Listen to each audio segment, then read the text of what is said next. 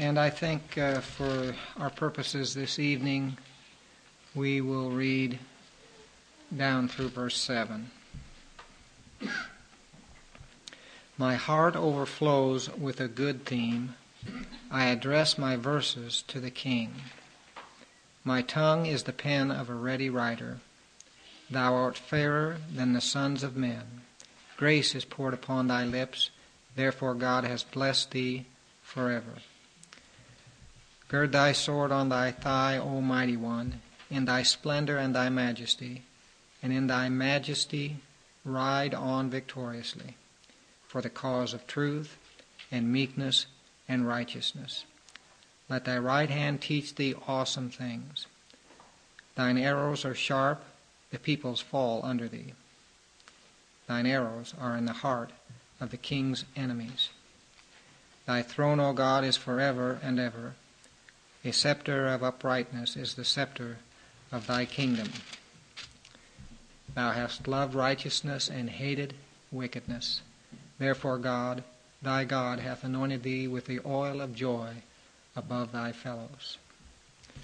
Well, let's pray here once again. Father, we ask for your Holy Spirit's help. We pray, Father, that you would help us to leave behind any thoughts that would hinder us, the worries and cares from this day, even our sins and failings. And just look to you that you might speak to us from your word.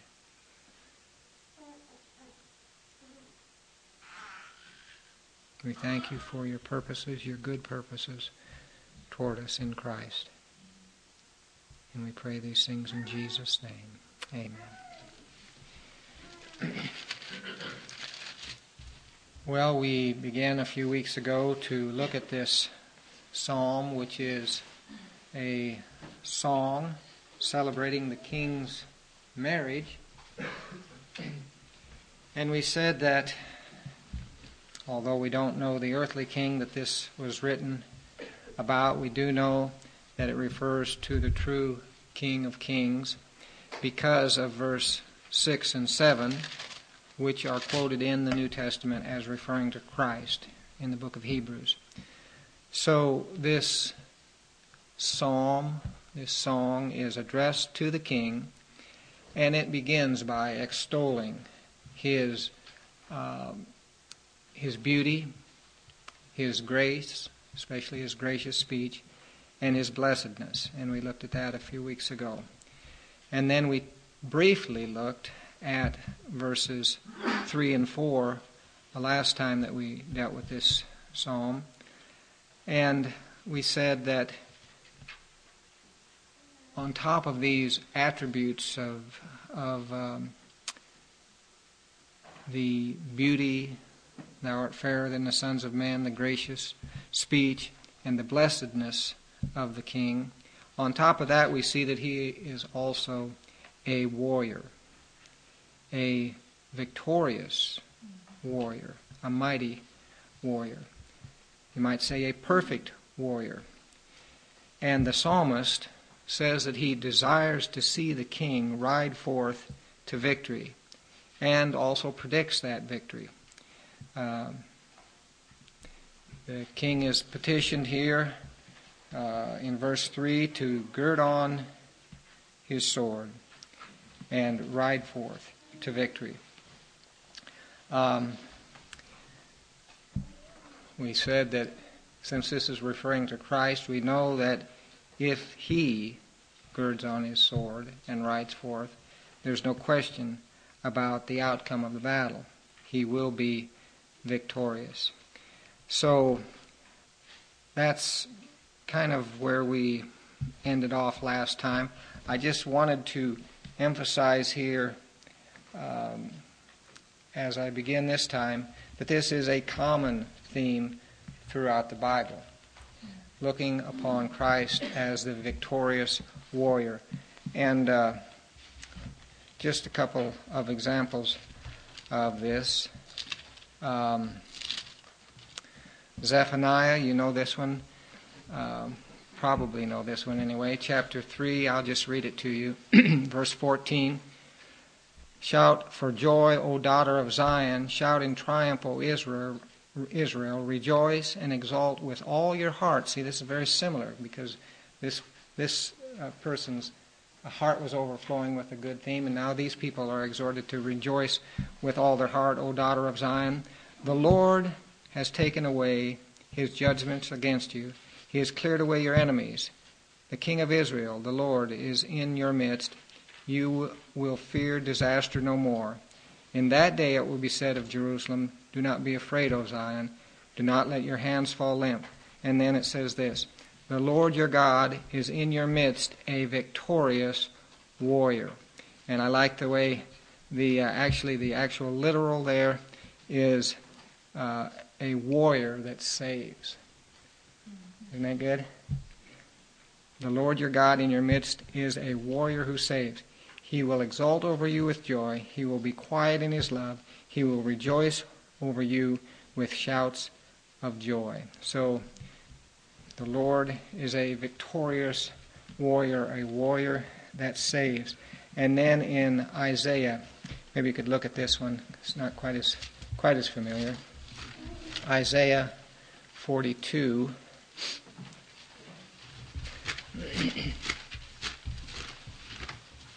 And verse 13.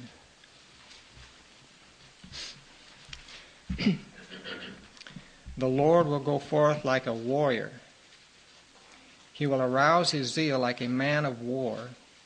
He will utter a shout, yes, he will raise a war cry.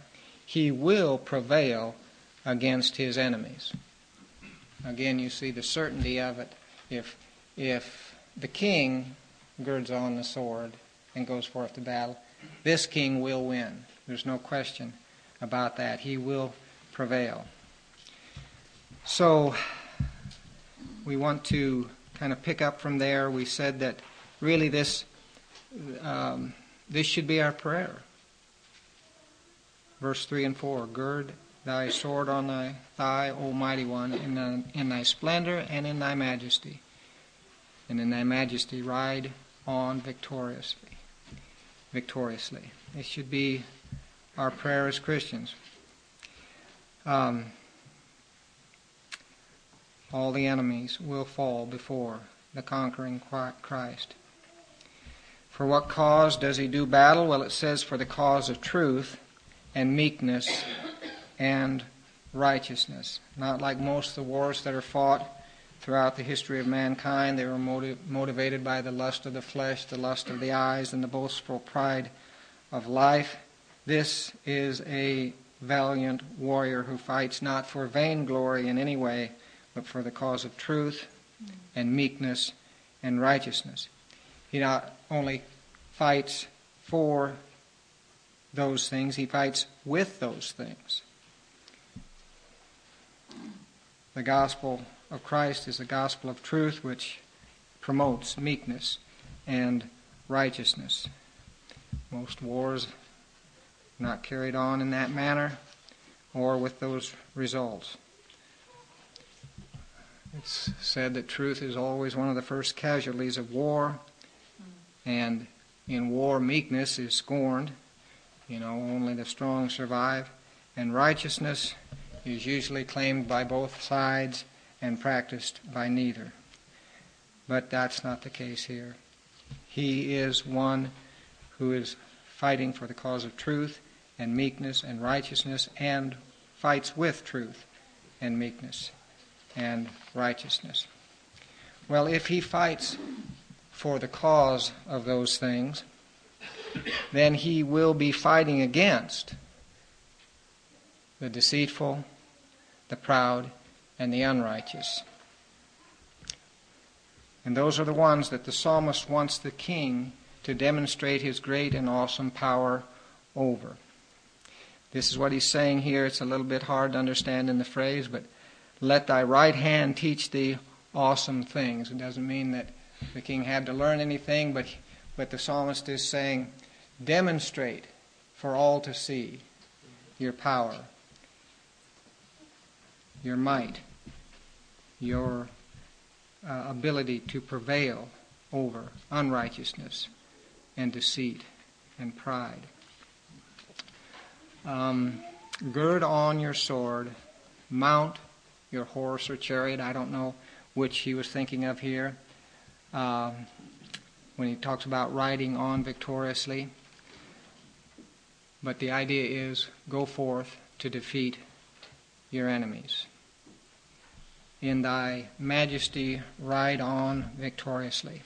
Well, that's where we ended off last time. And we want to take just this verse 5 this evening. In verse 5, it seems that the psalmist kind of shifts from asking the king to ride forth victoriously. He shifts from that to the actual scene of the battle. And in 3 short statements, we see the swiftness and the decisiveness of this battle. He started out talking about girding on his sword. Now we see the king with a bow and arrow, another weapon the king has. And that's the verse I'd like to deal with tonight. Now again, I want to say something that I said last time, because we're taking a passage that I think is symbolic of Christ and his bride, the church, and so I'm taking some of that symbolism and expanding on it. Now, I'm not saying that when the psalmist wrote this, he had in mind all the things I'm going to say here this evening. What I am doing is applying some biblical truths to the symbolic aspects of this psalm. And again, I would caution you that when someone does that, you can go off into all kinds of different things. When you say this symbolizes this and this can symbolize that. So you have to be careful on that. And the thing that I would invite you to do is just to analyze whether what I'm saying is actually scriptural. See, if I'm making an application here to this section that I say is symbolic, you have to determine whether that application is really a biblical application. I believe that what I'm saying is right. Again, I'm not saying that it was necessarily in the mind of the psalmist when he wrote this psalm. So that's just a kind of exhortation to check out the things you hear, especially when a person's dealing with a symbolic passage. So then let's examine these arrows mentioned in verse 5. Let me just read the verse again. Thine arrows are sharp. That is, the king's arrows are sharp. The peoples fall under thee. Thine arrows are in the heart of the king's enemies. They're going into the enemies' hearts. So, what are we talking about here? Let's examine these arrows. First of all, whose are they? Well, obviously, I already answered that. They're the king's.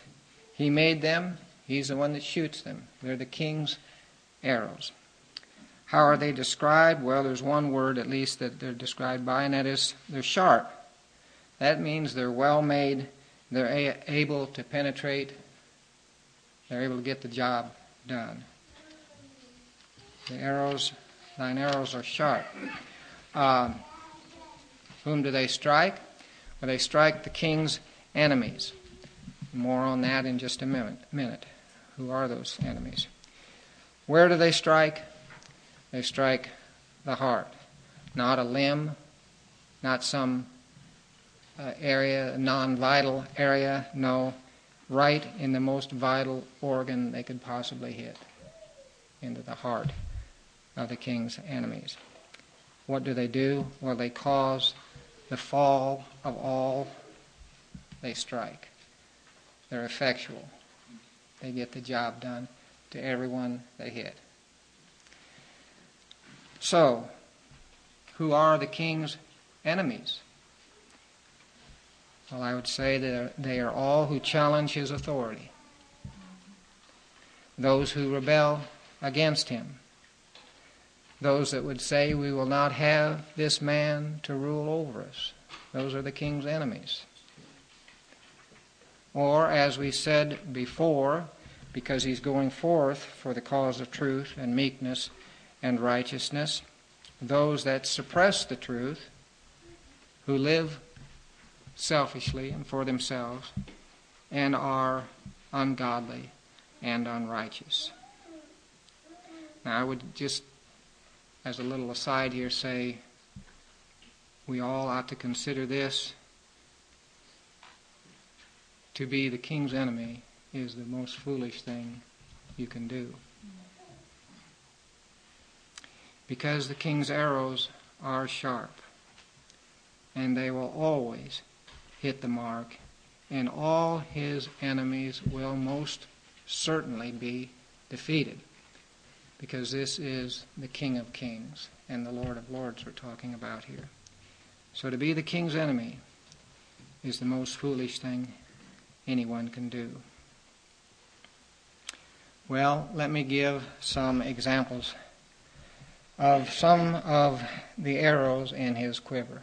Again, I'm not saying all this was in the psalmist's mind. I'm just saying I'm drawing out this symbolic passage and making application from the scriptures in general to this symbolic passage here. So, we're looking at some of the arrows in the king's quiver. First of all, the arrow of temporal judgments, that is, judgments in this life. And I would divide that into two sections. First, national and then individual. Temporal judgments, judgments in this lifetime right now. National. Example would be Sodom and Gomorrah. Not a nation, but a kind of a city-state situation. We're talking, when I say national, I'm talking about a people group. We have Sodom and Gomorrah judged in this life. Another example would be Egypt in the time of Moses, those plagues that was upon the nation. Judgment coming upon the nation in this life. So that can be things like famine or pestilence or attacks from another nation or group. Yet it is an arrow of God against sin, you see, against his enemies. That's what we're talking about here. Let's look at Deuteronomy 32.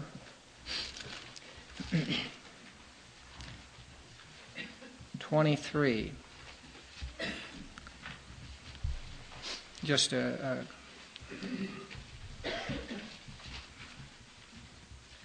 couple of verses here. I will heap misfortunes on them. I will use my arrows on them. What's he talking about? They shall be wasted by famine and consumed by plague, a bitter destruction, and the teeth of beasts I will send upon them, with the venom of crawling things of the dust. Outside the sword will bereave, and inside terror, both young man and virgin, and nursling with a man of gray hair. So he's talking about judgment coming upon a people group in this life, and he's using things like famine and plague and destruction. God often punishes national sins with national calamities. Not always can we just draw a direct line between the national sin and some calamity, but there is that general principle. This is what we're saying here. There is this general principle. We cannot always determine where and how he does this, but looking back, especially looking back over history, we can see this truth demonstrated over and over.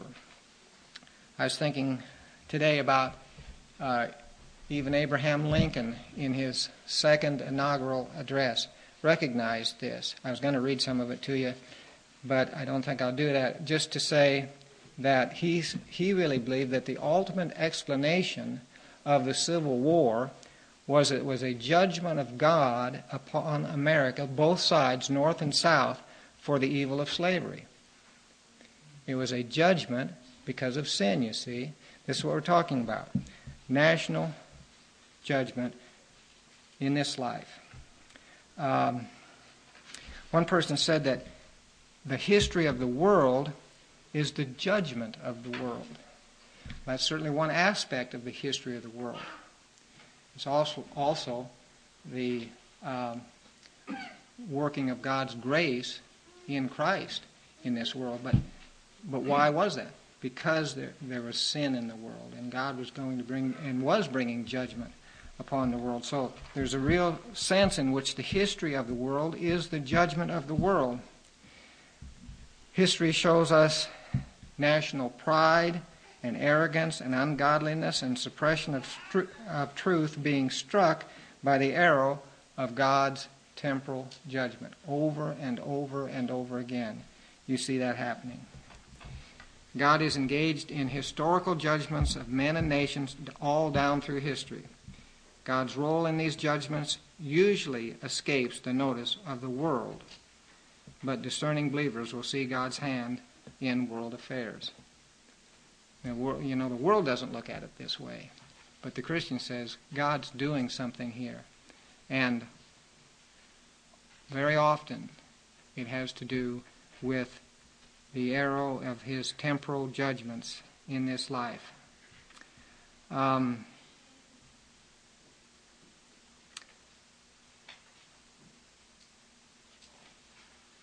Well, that's the one area in terms of temporal judgments, the national. But we also see the arrow of temporal judgment in individual lives. Let's turn to the New Testament here and look at Acts chapter 12. Just one example of this, of a well-known leader in the time of the early church. Acts chapter 12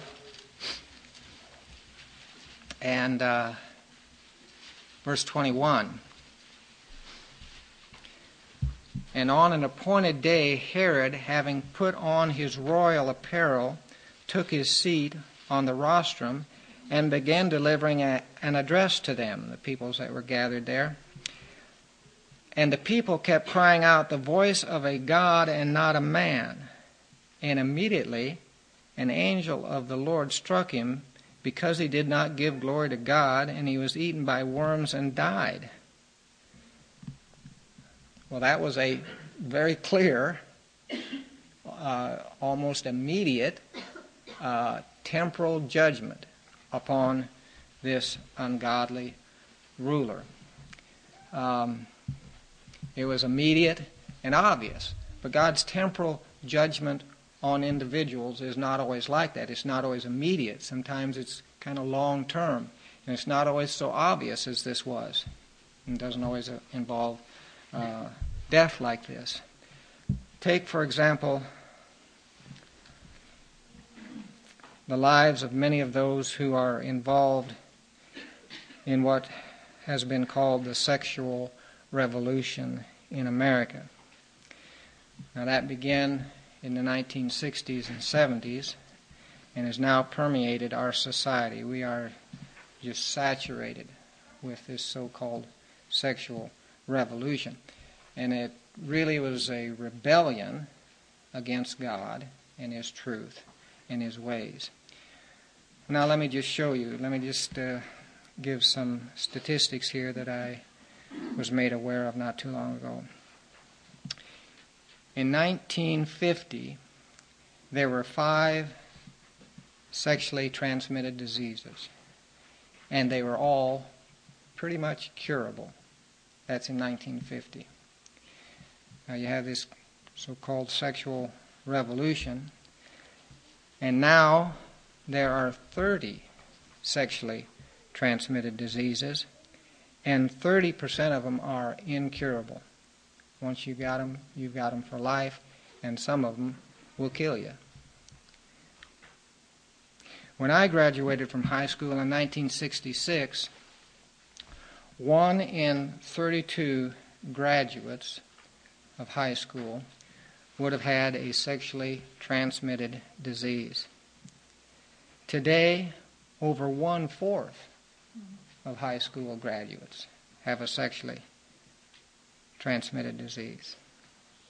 When I graduated, Nobody even heard of AIDS.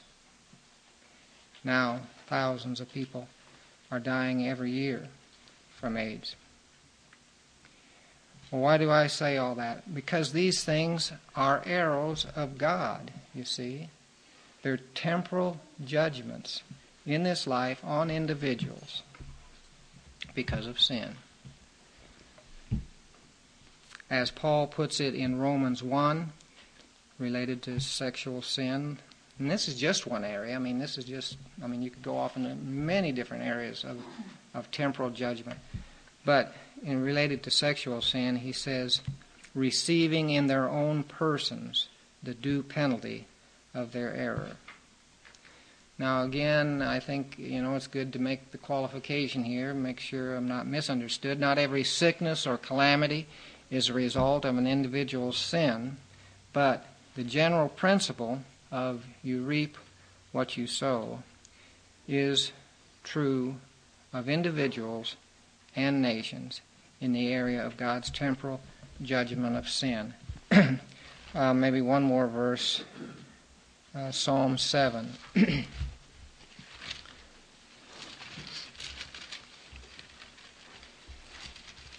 Verse 11.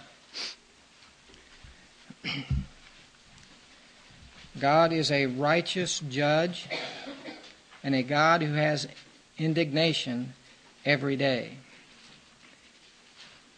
If a man does not repent, Psalm 7 and verse 11, verse 12. If a man does not repent, he will sharpen his sword. He has bent his bow and made it ready. He has also prepared himself deadly weapons. He makes his arrows fiery shafts. So there's the arrows again. And I think that we need to realize that much of what happens in this life is a result of God's arrow of temporal judgment coming upon sin. In this life we're talking about. Many of the sicknesses and calamities. So, those are the two areas related to God's temporal judgment in this life, national and individual. Yet, it is true that it often seems that the wicked prosper and evil triumphs. And in some cases anyway, a person that has lived an ungodly life seems to be able to go all the way through this life without very much temporal judgment. Seems like that arrow never really hits him.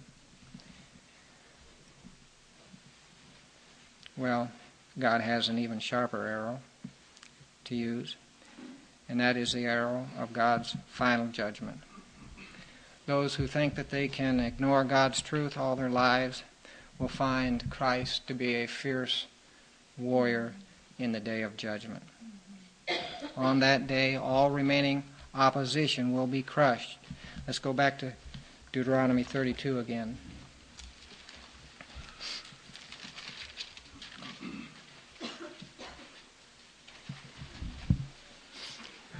Deuteronomy 32 and beginning with 39.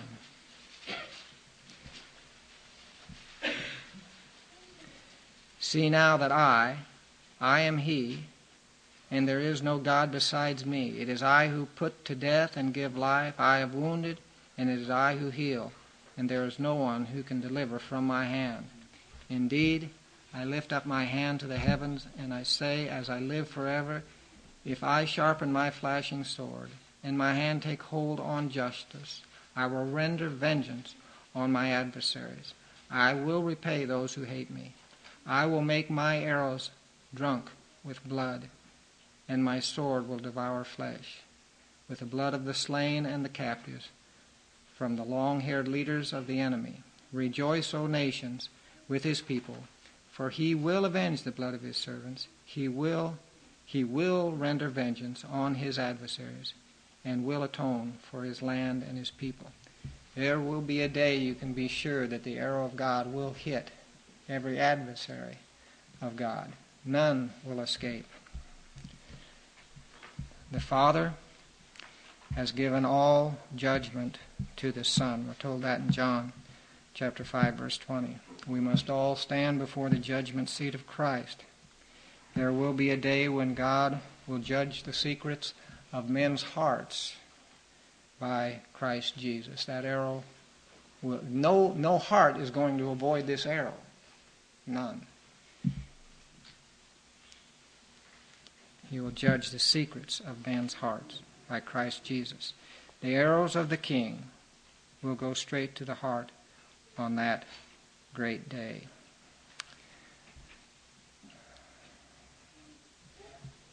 So that is an even sharper arrow than the temporal judgment. But there is another arrow, and this is the one I want to close with. And you could go off into some other areas on this also, but these are the three I want to deal with tonight. And this will be the last one. The arrow of conviction of sin in this life. Because this is really the one that I think as Christians we like to think on the most. Christ's arrow can pierce the hardest heart of any enemy. You know, it says in Romans 5:10, while we were enemies, we were reconciled to God through the death of His Son. While we were enemies. The king's enemies, some of the king's enemies, are reconciled through the death of His Son. You have the great example of Saul of Tarsus. If there was a hard heart, Saul riding down that road to Damascus, but the king's arrow hits him and turns him, knocks him off his horse, turns him around, and Saul becomes Paul. And he is just one famous example of millions of the king's enemies that have been made loyal subjects as the arrow of subduing grace sinks deep into their hearts.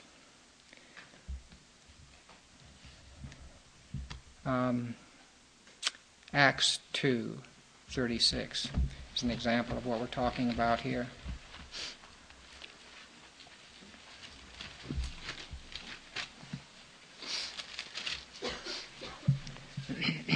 Acts 2, verse 36. Peter's preaching here.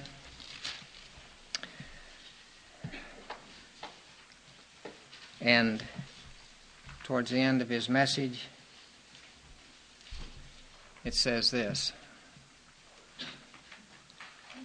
Therefore, let all the house of Israel know for certain that God has made Him both Lord and Christ, this Jesus whom you crucified. This is the end of his sermon, and God sends His arrow of conviction to the people that were hearing this. And here's what happens. Now when they heard this, they were pierced to the heart and said to Peter and the rest of the apostles, Brethren, what shall we do? And he tells them to repent. Believe on Christ. The arrow of the conviction of sin. So Christ is a victorious warrior because His arrows always strike the heart. Some of the king's enemies are made willing subjects because of this arrow of the conviction of sin. God sometimes uses that arrow of even individual temporal judgment to cause people to realize they need God. Sometimes He even uses the arrow of national judgment. I think there were revivals, we talked about the Civil War and Lincoln saying this is a judgment of God. There were revivals in both the northern and southern armies. God was using even this national calamity, this judgment upon the nation, to bring people to repentance. He used it in the lives of thousands of soldiers, both for the North and the South. Well, Christ is the victorious warrior spoken of in this psalm.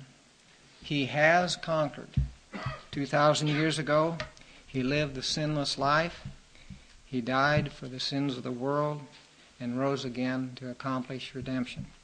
So He has conquered. He is conquering right now. His arrows of the conviction of sin are going into the hearts of his enemies.